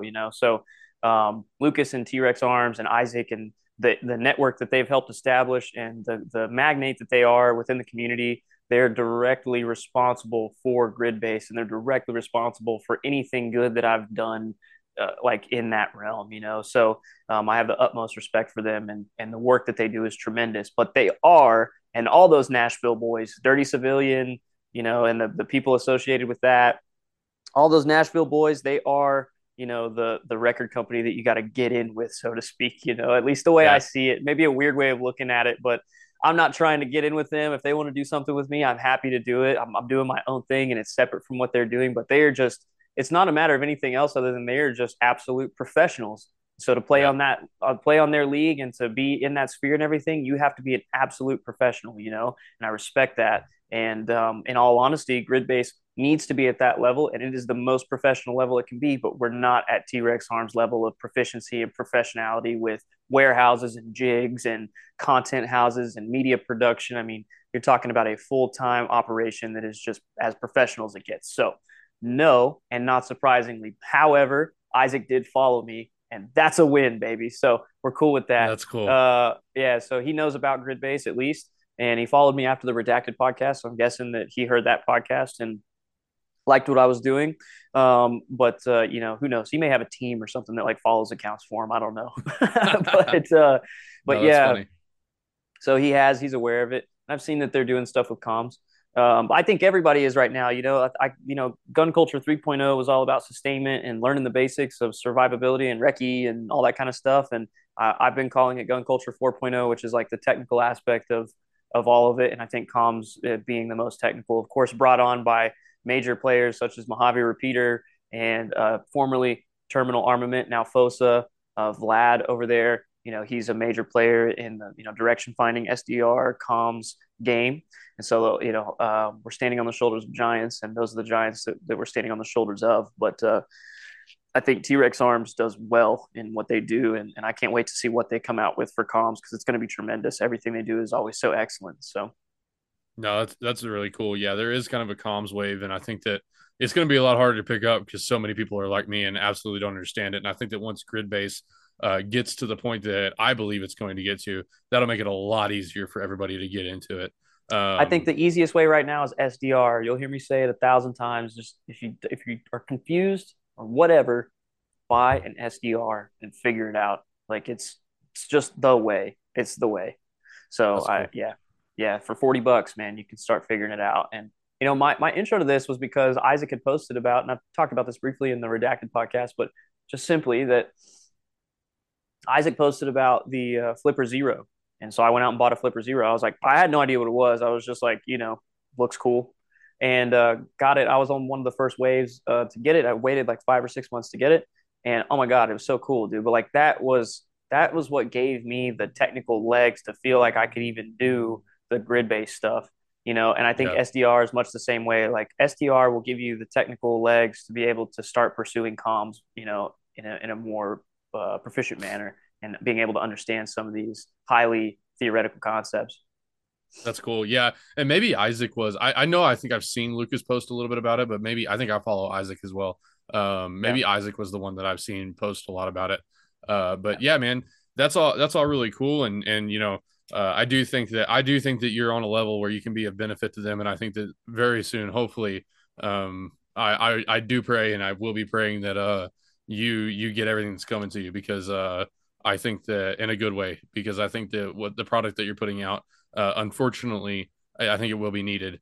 I think it yeah, will be a need. And so let's talk a little bit about the purpose of Gridbase and how it ties into to your purpose as a person. And you had mentioned on the Redacted podcast, and which thanks thanks for pointing me to that because that's kind of how I based this one on what I was going to talk to you on. But you had mentioned it on the phone call too, is of if we do ever have to rebuild society, if we do ever have to rebuild in any form, we're going to need things like this. And it's going to make it a whole lot easier when we've got hopefully your grid base isn't in the closet. Hopefully you use it and train with it. But when you can run out to the truck and get it out of the Faraday bag and open the grid base and say, okay, do whatever you're going to do. yeah. Now this is the first step in rebuilding society. So talk to me a little bit about, I know we've touched on the purpose of grid base, but give me from a broader sense from a societal perspective, what is Gridbase trying to do, and how does that tie in with your purpose as Jake Knight? Yeah, well, grid-based just seeks to create more independent, free-thinking individuals, right? And so that's I've found, fortunately, I don't really know how. I mean, just by the grace of God, I've found the ability to unplug from the psyop and just be able to think for myself. I think being homeschooled was a huge part of that because I wasn't indoctrinated. And so I think I had maybe a little bit easier time thinking critically about the world that I live in. Um, but grid-based, as an extension of myself, it seeks to do that because I think the gun community or the survival community or whatever, just spends a lot of time like on CQB and like really crazy stuff that's like a good skill, and we need those operators and we need people to have that skill. But your average person's not going to be doing that, and most people are going to be trying to like, okay, Eat. we need well, yeah, eat, but also like beyond just the like we have a tendency to go to these extremes of like eating water and like yes, but also like once you're not worried about where your next meal is coming from, then what? And I think for me, and like maybe even if you are worried about where your next meal is coming from, you still need to maintain morale. So how can we do that? How can we maintain this normalcy so that people's only thoughts aren't like, what am I going to eat next? Well, I think we can have school. We can have school for kids and we can teach things, which is why the Pocket and the Grid Base both have, educational programs on them K through 12 for science, English, history, language learning, maths, all that stuff, chemistry. So it has all of and they're from Khan Academy, so they're really good programs. So, it's like being able to maintain school and to give kids and children a sense of normalcy and to be able to, like maintain life as it was, I think is just as important. Hopefully the centuries are standing guard so that we can have school that day, or whatever, if it's that crazy. But yeah, so like I was saying, just my own purpose is just to like get people to think more critically about how we approach, you know, the survivability aspect or the long term, And I'm not even necessarily like disaster, because that's such an extreme. But I mean, really, what has happened is like parents have aren't sending their kids to schools because they're not a safe place to send their kids. So then, like, what about homeschooling? I look at my product from the standpoint of like it's a homeschooling parent's dream. You Yeah, can have your kid be able to research stuff, on the fake internet, but they're not exposed to all of the dangers of the internet, and they're not exposed to, um, you know, that's a really good point. the bad actors that are out there. So you can have your kid have all the resources of the internet with the security and the privacy of not actually being connected to anything. And so, That's like, even outside of the extremes of like, whoa, when society collapses, which is like, will or won't happen or whatever, I think that like even in our daily lives, we can kind of think outside the box a little bit about how we're teaching our kids and raising our kids and how we're protecting our kids. We can't send them to schools anymore. That's a real thing that's happening now. Or I mean, even on like the power grid, the power grid in Texas goes down regularly. It's just not capable of withstanding the amount of people that have moved here. And yeah, it's also independent. It's an independent power grid and it's private. And so that's a good thing, but it comes with some challenges. And so then, like, let's say power's down for a week at home and you're a homeschool parent, like with the Gridbase, you could continue to upkeep that schooling and to upkeep that education, using solar power battery packs and, just on very low power. Like you can continue to keep that normalcy going and not have it feel like, well, the power's down and I can't, now whatever, blah, blah. I think there's just like this desire to go to the extremes, but we're already kind of in an extreme situation. I think maybe we're gaslit ourselves into believing that we're not, but the extreme situation is here and it is happening and it has happened. Infrastructure's falling, and so this answers that immediate question now. Of course, it also answers the further down the line question, but it answers questions now too as it relates to that. So, the question was about the purpose of Gridbase and the purpose of my own purpose as well. As we talked about earlier, I just want to force people into thinking about new ways and creative solutions to solve problems and to step out of their own little ego cage that they have and to kind of start forming some critical thoughts about the society that they live in. And so I think grid-based challenges people to do that because it's a device that requires your creativity to use it and requires you to kind of come up with these scenarios in your own head to use it, and hopefully it will be a tool for you. And then as a company, it serves that purpose as well. that's really cool, man. Yeah, that's that's so awesome to But even think about. You pulled up a very deep memory of I don't know if the Nintendo DS's. I don't know if it was Bluetooth or what it was, but you could connect Nintendo DS's and you could message on them. oh Do yeah, I you remember have that. any recollection of this? Yeah. Of course, yeah. And so it just brings back a memory of me and my friends and one friend in particular, where when our families were together, we weren't allowed to have cell phones yet, obviously. But I don't think our families had a clue that we could sit there and be within like a certain amount of feet of each other with the Mhm. DSs and be talking on the Nintendo DSs. This has That that brings it back a this has lot. that Yeah. same sort of functionality too. Like outside of the HF comms and everything, it's got like a local chat box that like any other device that has VNC downloaded already, you can chat with other devices on VNC. So it's like Yeah. iPhone, iPad, computer, whatever. Gridbase does that. So yeah, And but when that was developed, it was very much out of the nostalgia of the Nintendo DS's being able to send messages back and forth. So I identify with that completely. And also, it has Mario 64 on it. So yeah, that's so cool. And I could see even like especially I think, and not to give you any information that you either a don't already know or um like this isn't a slight, but I think the moment that you can upload your own information into these yeah, things, like the Pocket and stuff like that, that's going to be just it's a game changer. absolutely, yeah, absolute game changer. And for the price of $1,000, I mean, Yeah, hopefully, it's priced wherever it needs to be for you to sell them and for it to be worth it. But for the yeah, price of $1,000, I mean, it ought to be in every American home. You know what I'm saying? yeah. Like it ought to be right there next to the rifle of hey, as That's what I plugged in as think. we are to the Yeah, internet right now, especially when we can put our family stuff on this, like right. can it serve as a display to access other drives? Oh So yeah, is it's a that regular computer. Yeah, okay? so you could just upload, information to it and hold it on there. But Okay. ultimately what it does is it empowers other people's independence, right? It empowers other people's independence and it challenges the way that we approach preparedness as a whole. So it's Yeah. like, if we can do that, that's tremendous, because I think ultimately that helps people become better leaders. Like leaders need Yes. tools. And so it's like, we're talking about leadership development. My stepdad, I told you my dad died a long time ago. I had a stepdad, and he was awesome, dude. And he was like, he not was, he's still around. He's a tremendous guy, dude. First, man, I could go off on how good he is, him and my mom. That's But awesome. my stepdad is the director of one of the largest missions networks in the United States, and they save girls out of sex trafficking and provide food and water and shelter for orphans and homeless on the state side and in basically every continent. I mean, they're huge, and just a rad dude, and like his mission and everything. I grew up in the mission field, with him, and his mission and like being on all of those mission trips with him is also like another backbone of like the Gridbase in the pocket and all of that. Is like I was thinking, I couldn't help but think about like missionaries within all of that.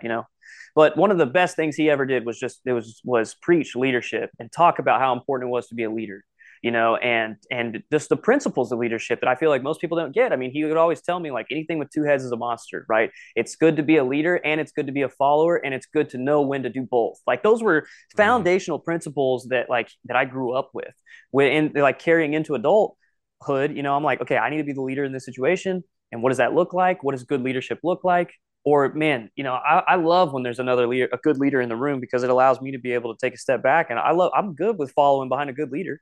Yeah. And so it's like I love that, but I think sometimes people get in the way of themselves with that, and they think about it, in a strange way. And I've never been subjected to that because of the upbringing that I had with my stepfather, teaching me how to be a leader and how to be a good follower and know when to do both, and all of that. And so it's ingrained within me to help people become stronger leaders and to help people understand leadership. And if you're running around with a hammer, everything's a nail. And I think that like that's very much the CQB rifle, one reload, one gun thing. And like that's kind of what we're just going back to your initial question of like the purpose behind it. It's like on the most esoteric aspect, it's hoping to empower leaders and empower leadership in a different way from different people. And hopefully it can be a tool for that everyone can use. That's not a hammer to every solution.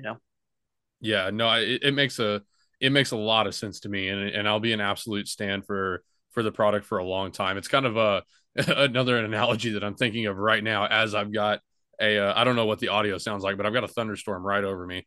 We're expecting some severe, really bad weather here in Amarillo. I guess this evening. I don't know how bad it's actually going to get this evening, but I live in a little cul-de-sac, and I'm the only one on the cul-de-sac with a tornado shelter in my garage. So I'm the only one with a tornado shelter, and Yeah. everybody knows it. So like the neighbors Man, that I was live the only before us, one with yeah, the generator when the power went out at my house. And it was the first time, dude. Wow. It was the first time that I was like, oh, this makes me a target. We should keep all yeah, the lights off, even though we don't have yeah, to. I was like, because the generator is out in the back running, and like, I'm like, dude, what if this persisted for like, 12 days or something? Like, I wouldn't be running that generator. I yeah, don't know. It was a weird little thing, but the power went out for a few days, and I went up and down my street just to make sure there was nobody with a CPAP machine or like any kind of medical device that they needed electricity for. Because if there yeah, was, I wanted to make sure that they knew that I was able to provide that for them if it was a health related issue. But otherwise, I'm not really trying to like commingle with people in that type of environment. I'm just trying to take care of my yeah, family, yeah, yeah. And but it was concerning because I was like, man, I'm the only person here with power. And if this was a long-standing issue, that could be a problem. Kind of what you're talking about. I'm the only person with a tornado shelter. You're going to end up with the whole neighborhood in your tornado shelter if it gets bad. Yeah, well, But and that's what, empowering other people to be independent and decentralized makes it to where we don't suffer that, right? So it's like yeah, if we can continue to empower people to be independent and to be decentralized and autonomous and collaborative in their actions and in the way that they think about things, then we can all be a good resource to each other as opposed to just having to rely on one person. right. Well, And we can make our own grid. yeah. Well, my point with that is that it is you brought up the negative side of it. I was bringing up the positives of like the dude with the grid base is going to be the leader of the cul-de-sac. You know what I'm Yeah. saying? When Right. stuff if stuff breaks down, or even now, like you said, in the ways that we Right. can use it now, the dude with the grid base is going to be the leader of a cul-de-sac. And I guarantee you, Yeah. when the clouds get dark, I'm the leader of the cul-de-sac. Yeah. And I get to decide who comes. I'm sorry, the drug addicts across, yeah, like the drug addicts across the street. You better go find your own tornado shelter. But the widow that's Yeah. two doors down, she's got a permanent invite to the tornado shelter. I think you should And include the drug addicts, dude. That you could lock them in there after it was done. You could make them dry out, and you could witness to them. dude, well, I didn't even think about that, but that's a whole different direction. But yeah, no, yeah, my well, and I tell everybody, look, the rifle is the first thing that goes in the tornado shelter with me. So Yeah. not everybody. I don't know what the people that lived here before I thought or before me thought, but the tornado shelter cannot fit all 40 people on the street. You know what I'm saying? Like, and their Right. kids know that the tornado shelter is here and all this stuff, and they're like, yeah, we told Yeah. everybody. And I'm like, what in the hell are you Oh gonna do when you got God. people beating on your Yeah. garage door? Because What like, OPSEC? Yeah. yeah, exactly. So well, and luckily it's got a come along in there that I can secure the door from the inside to where people can't open it, Wow. and then I've That's got to come cool. along to where I can open it, where I can open it if like debris is falling on it. There's a Yeah. come along in there that I can actually wrench that door open. That's And cool. so yeah, if it does get too bad, and I've honestly I've told people, I was like, if you think that you're in any danger at all, you better get over here really quick, and we can drink Yeah. bourbon until we decide that we need to get in the shelter. But once it's Yeah. closed, it's and You should hire yeah, a fake construction company to come and like do a bunch of work at the house. And when everybody asks what you're doing, you're like, oh, I'm removing the tornado shelter. yeah, yeah, yeah. No, no more tornado shelter. Well, Yeah, I I've got just rid of told it. everybody. Didn't need it. Yeah. Yeah. Well, I told everybody, I was like, knockers are considered looters. So, Yeah. be warned. But no, man. Yeah, as far as promoting independent leadership, I think once I've heard about your product and once I know that, once you've told me that what it's going to do, and your purpose behind it and your purpose as a man, to bring it back to a level of seriousness, I do think that it is important for leaders. I now hold it on the same level of, obviously, there's a criteria of importance. Your IFAC is probably level one, and then your rifle, and then Exactly. and then 100%. Yeah. after your rifle and your plates and your IFAC and your spare food, if you've Hmm. got $1,000 sitting around, you need to have a Yep. grid base. Well, we talk You know, about being a leader. I mean, and I think you would agree with this. That's like you got to be a leader in your home before you can be a leader anywhere else, right? And yep, I'm a lead at work, and there's approximately 500 people in my department, and there's 8 leads, and so it's awesome to be able to be in that role. And I use work as a training ground for how I lead at home. I can be a bad leader at work. I can say the wrong yeah, thing. I can make the mistakes. I can be frustrated. I don't have to, you know what I mean? Like I get that right. Now, I'm not saying that I go out of my way to do that. But I get a little more flexibility at work to not be the best leader. But at home, um, I'm just the guy that takes the trash out, and beyond that, I'm also like, the leader of my household. And my wife's a very strong woman, and we co-lead. It's not to say that there's a hierarchy there, but absolutely, I'm the leader of my home. And so it's like you have to be a leader in your home before you can be a leader anywhere else. But you can use being a leader in other places to sharpen your leadership skills at home. And so I think yeah, too, like with how the grid base plays a part in that is just with like, it was all developed when my wife was pregnant, and it was all developed almost exclusively around having like resources to be able to know how to give birth to my son. If for some reason, like we had another COVID and hospitals were down, or like, there's a weather situation, because my son was going to be born in January. So didn't know how the weather was going to be. There's just looking at like, okay, I could, there's just looking at all my contingent options. And so yeah, it was born out of that place. It was born out of being able to provide care for my wife and son, and being able to keep them both alive in that. And so outside of the what can we do for our community and all these other things, it's like got to focus in on being a leader at home and having the tools that we need at home. Whether yeah, that's a grid base or not. And the nice thing about being at home is you have the ability to have a library. So if you have your own encyclopedia and you went to Goodwill and bought a ton of books, like that may be better than grid base, to a certain extent. They have yeah, different uses, but it's like even if you have to do what you can with what you've got where you're at, and even if it's not with the grid base, there are other ways that you can empower yourself. I have a book in my house that's on foraging, and it's like I rarely crack it. I crack it just to like look and see random things, but it's about foraging in Texas. And it's so like I bet I have the same book, honestly, because wild forager's wild harvest or something like that. Yeah, yeah, I don't but know, but I have a book exactly. Sorry, I didn't mean to interrupt, but I have no, you're the good. exact same thing that I hardly ever open, but it's literally Yeah, just about Texas it's a and foraging. Yeah, contingency. And so it's like you can begin to kind of amass it. You don't need a lot, as far as the basics. You need some, just some real basic things, food and water, and do you have means of filtration and whatever. And it's like even on a very small level. You got to do what you can with what you got. I want to really emphasize here that's like we are Americans, and God, I'm going to catch flack for saying this, but there's a certain element of North Korea that is in Americans. Like we're just so indoctrinated to think that we have to consume things, and I kind of a Yeah. big part of me hates that I'm a part of that cycle. But it's here we are. It's all good. The free market's good. I'm not a communist at all, but also I recognize that like sometimes we get stuck in a trap of thinking like, well, I need to buy this, and if I can't buy this, I'm not prepared enough. And it's like, no, dude, you can do with what you've got here. If it's downloading free PDFs, if it's buying books at half price books, if it's whatever, you don't need $1,000. You don't need a Gridbase to be a leader and a prepared individual within your community and your household. You can do those things on your own on a budget, probably for $40. You could get pretty far, and so Yeah. the Gridbase is a luxury item. It is something that you can grab if there's a fire and like dip out. But that's not to say that you couldn't get like an old Halliburton case and like throw all your books in there and like the ones that you need and like do the same type of thing. So it's a luxury and it's a different answer to a different problem, but it's not the only answer. And I don't want to put anybody in some sort of limited consciousness mindset where it's like, oh, I can't have this, so I'm not prepared enough. Not saying you or anybody else is, but just wanted to make that very clear that like, you know, we don't need to be consumers to Yeah. like, be prepared individuals. Like you could do some serious damage with like a 3D printed slingshot. You could do some serious damage with like a PVC pipe and some homemade darts.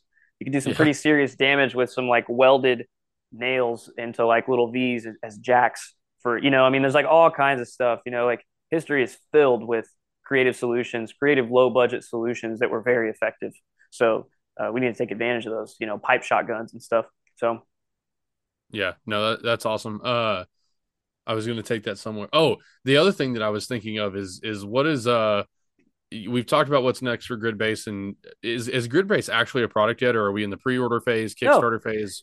so I've sold over 50 of them, and that was in the Pelican 1150 case, and then just like did a hard pause because I ordered 500 cases for my supplier in Taiwan and ordered like 50 screens and just got like I needed to get more set up. It took off really quickly and there was a lot of interest and people who were willing to wait, but the original price was $1,400 and I didn't feel good about that price point. I wanted to bring it down, but in order to bring it down, I had to buy it in mass quantity. So it just took some Mm-hmm. time to be able to source the right products, get the right fitment because everything was developed around the Pelican 1150 and I was now doing a new box. So kind of had to go back to the drawing board on some of this stuff. But the cases will be here next week. The final test print, it's not a 3D print anymore. It's a polymer injection molded faceplate. This is really nice quality. And that's coming in sometime this week as well. And then once I approve the test fit, I'll be able to send that back to my supplier, and then they're going to produce 500 in mass quantity to go in the boxes. So right now, I'm Cool. taking pre-orders for the Gridbase unit, and those will be delivered in the fall. I've received basically every other moving part that needs to go with it, so I'm just waiting on the boxes and the faceplates to go in now, and then we can start moving forward. And I'll be set up then to do up to Cool. like 50 units before I need to kind of do a pause again. But hopefully I can manage the cash flow and everything right. I just had a message today that there's a supplier that's trying to sell me 300 Raspberry Pis. And so I got to figure out how to make that happen. But, if I was able to land that kind of deal, we'd be set up, dude. That would be like, 300 Gridbases that I could put in stock. But right now we're going to be able to meet all of our orders by fall. And we're probably going to be able to put about a dozen in stock. And other than that, it'll go back to pre-order. But the nice thing is the cases are already here, the faceplates are already here, and a lot of the moving parts that we're taking time to get the manufacturing process done, that's about to be done. So going forward, there should never be more than a 2-week max turnaround time. So yeah, so no, it's a product you can buy it now, and it'll deliver in the fall or sooner. The Pocket is a pre-order, and like I told you earlier, the cases are being made up. That's the only thing I'm waiting on for that. So looking at probably 4 to 6 weeks for the Pocket to be in stock, ready to just ship out and sell. So yeah, but these are all active products you can go and buy and have shipped to you before the end of the year. That's really, really cool. One thing I was going to ask you about is, and this is just a complete nerd question on my end, and probably the last one that we'll talk about today. Um, but is music? You said you're a real big fan of music, and something that I have actually Huge. contemplated. Um, heavily, which is shows my priority level because it's the only thing that I've thought about like this in the context of Gridbase. But is what am I going to do? I'm pretty confident that I can find food, that I can find water, that I can kill Yeah. just about anything I need to kill. But as far as from an information standpoint, the one thing that I've been really worried about is I can't carry a tune in a bucket. I don't know how to play guitar. Yeah. What am I going to do without my my Spotify. George Jones Yeah. and my Tyler Childers, like Yeah. if Yeah. Spotify ever just ate shit, I'm done. I know. I Even know. I just know. I Spotify. know. I know. I know. Man, I think about that every day. And when I set out to do this, it was one of the questions that was met with force immediately that you just can't do that. you know, outside of downloading a library, I've got a lot of CDs. I've got every Hank Williams CD. I've got every Allman Brothers CD. I've got every ZZ Top CD. I've got every Steven Stills tape and CD. Like I have a ton of music that's in physical form that could then get converted into a digital form and put onto the Gridbase individually. But that would be how to answer that question. You have to put your music into an actual physical digital form and put it on there. There's 500 gigs of free space on the Gridbase when it comes shipped to you, so you've got that much room to work with. And then, of course, you could always put an external hard drive with that kind of detailed information on it to put into a backup scenario. But I think about that too, man. And we've given up our for what is it? What's the saying, dude? Like the convenience you requested is now required. Yeah, it's like Oh yeah. with Spotify, we have now this unlimited access, and it's been so great. But because of that, we don't invest in physical hard copies of music anymore. And so, like you said, if Spotify was to crash, or God forbid, your account got wiped on accident or whatever, it's like you just rebuild it from scratch. There, it'd be really Yeah. rough. But I separately have a company that me and some buddies started in college called Safana.world. You can go to www.safana.world. That's SAFAUNA. And we have, I think this year we're on our sixth playlist. It's just a collaborative effort between all of us throughout the year. We search for new music, we find new music, and then at the beginning of the year, we launch a playlist. It's like all of our best cuts that we found that year. And every year, man, I'm like, all right, we found it all, and every year we find more. So it's been a lot of fun. But if you're interested in finding new music and all it's not a particular genre, it's just like good music, our best cuts from all genres collaboratively between 4 to 5 people, just like everything we work to find, it all gets consolidated and then picked from to put into the Safana playlist. And it's on YouTube too, so if you don't have Spotify, you can check it out on YouTube. But yeah, just look up Safana Classics and you'll find playlists 1 through 6 or 1 through 5. I think we're on 6. Yeah. That's cool. I let's see.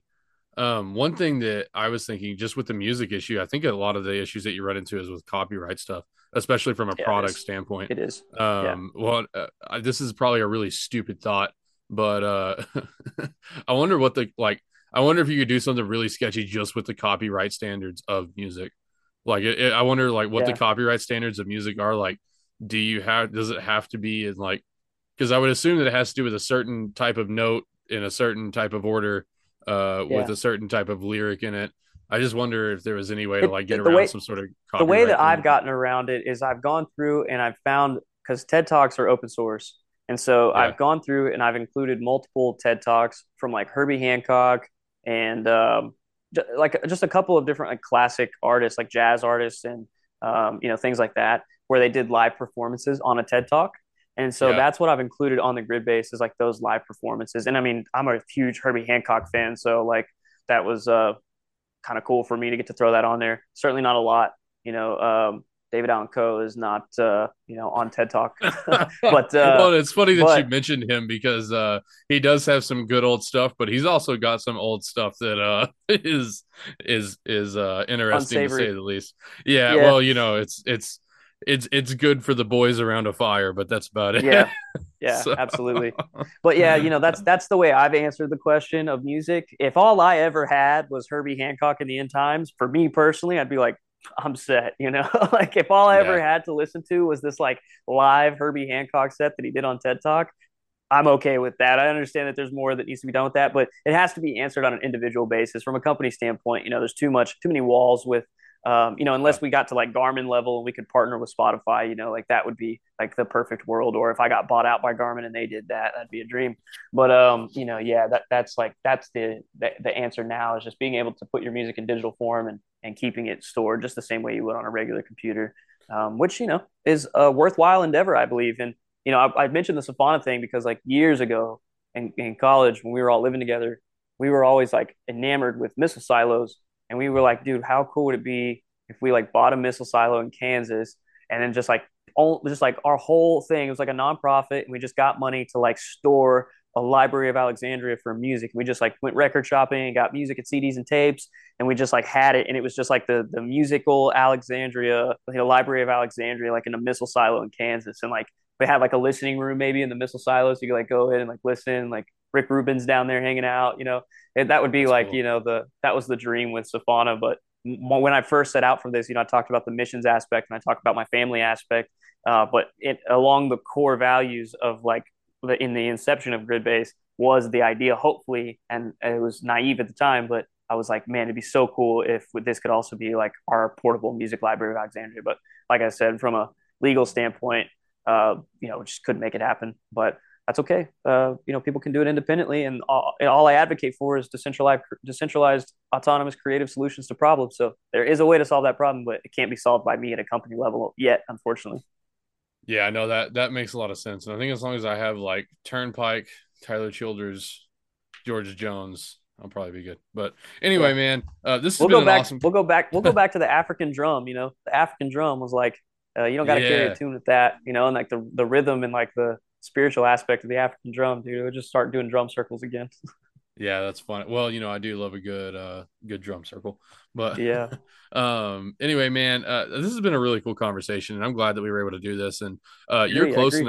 you're close enough that you may be the first remote podcast guest that I can come and actually shake your hand at some point.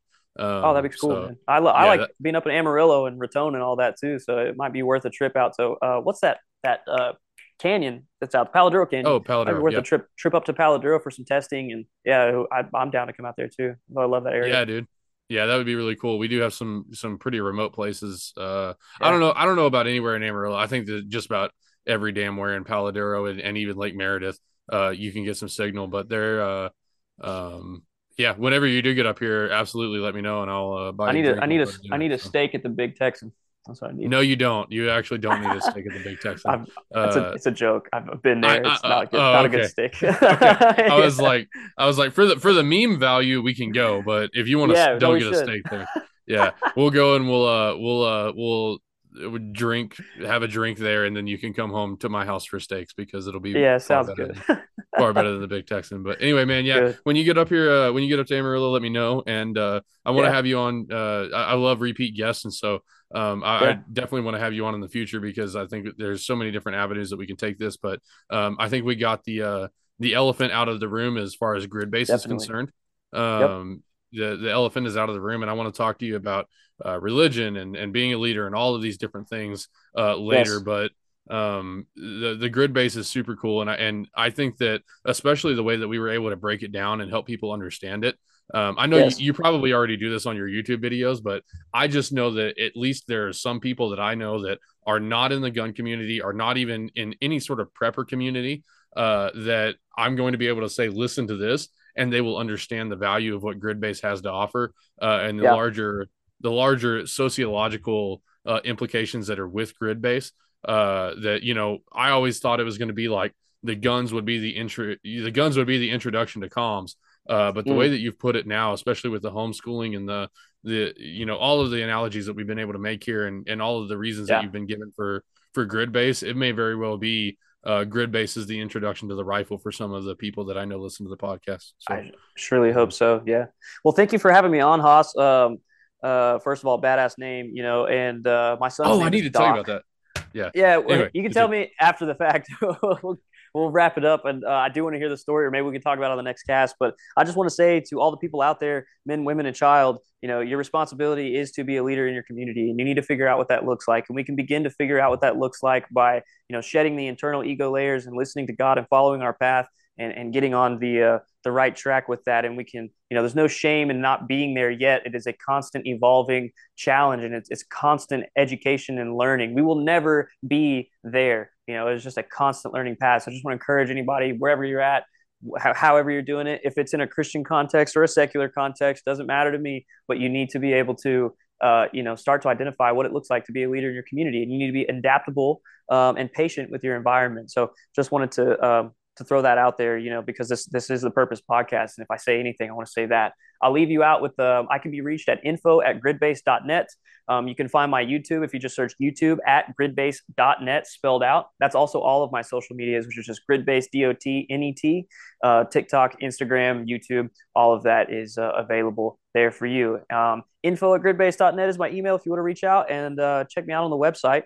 And we're doing new stuff all the time. And this project is only capable of being in existence because of recommendations and advice and input from the people out there as far as what they need. This product would have stopped a long time ago at just midwifery books if it wasn't for the fact that people started asking about comms and how we communicate with it and stuff, which forced me to learn new stuff and put new products or new functions within the product. So I welcome any criticisms. I will always defend the product, and I will always be able to take those criticisms well. So by all means, I'm open to that, and I'm open to answer any questions. And Haas, thanks again for having me on. It's just been a tremendous conversation, and I hope I served your podcast well, good sir. Yeah, awesome, man. No, I think you really did, and I hated that I had to stop the conversation for a pee break, but that's how things go. It's all good. That's how it goes, man. No, dude, this was super awesome. The value that you've presented in the podcast is really cool, and like I said, I hope to see you succeed, and we will definitely be having conversations in the future, Jake. So I Yes. appreciate it, and we'll holler at you later. All right. That's it.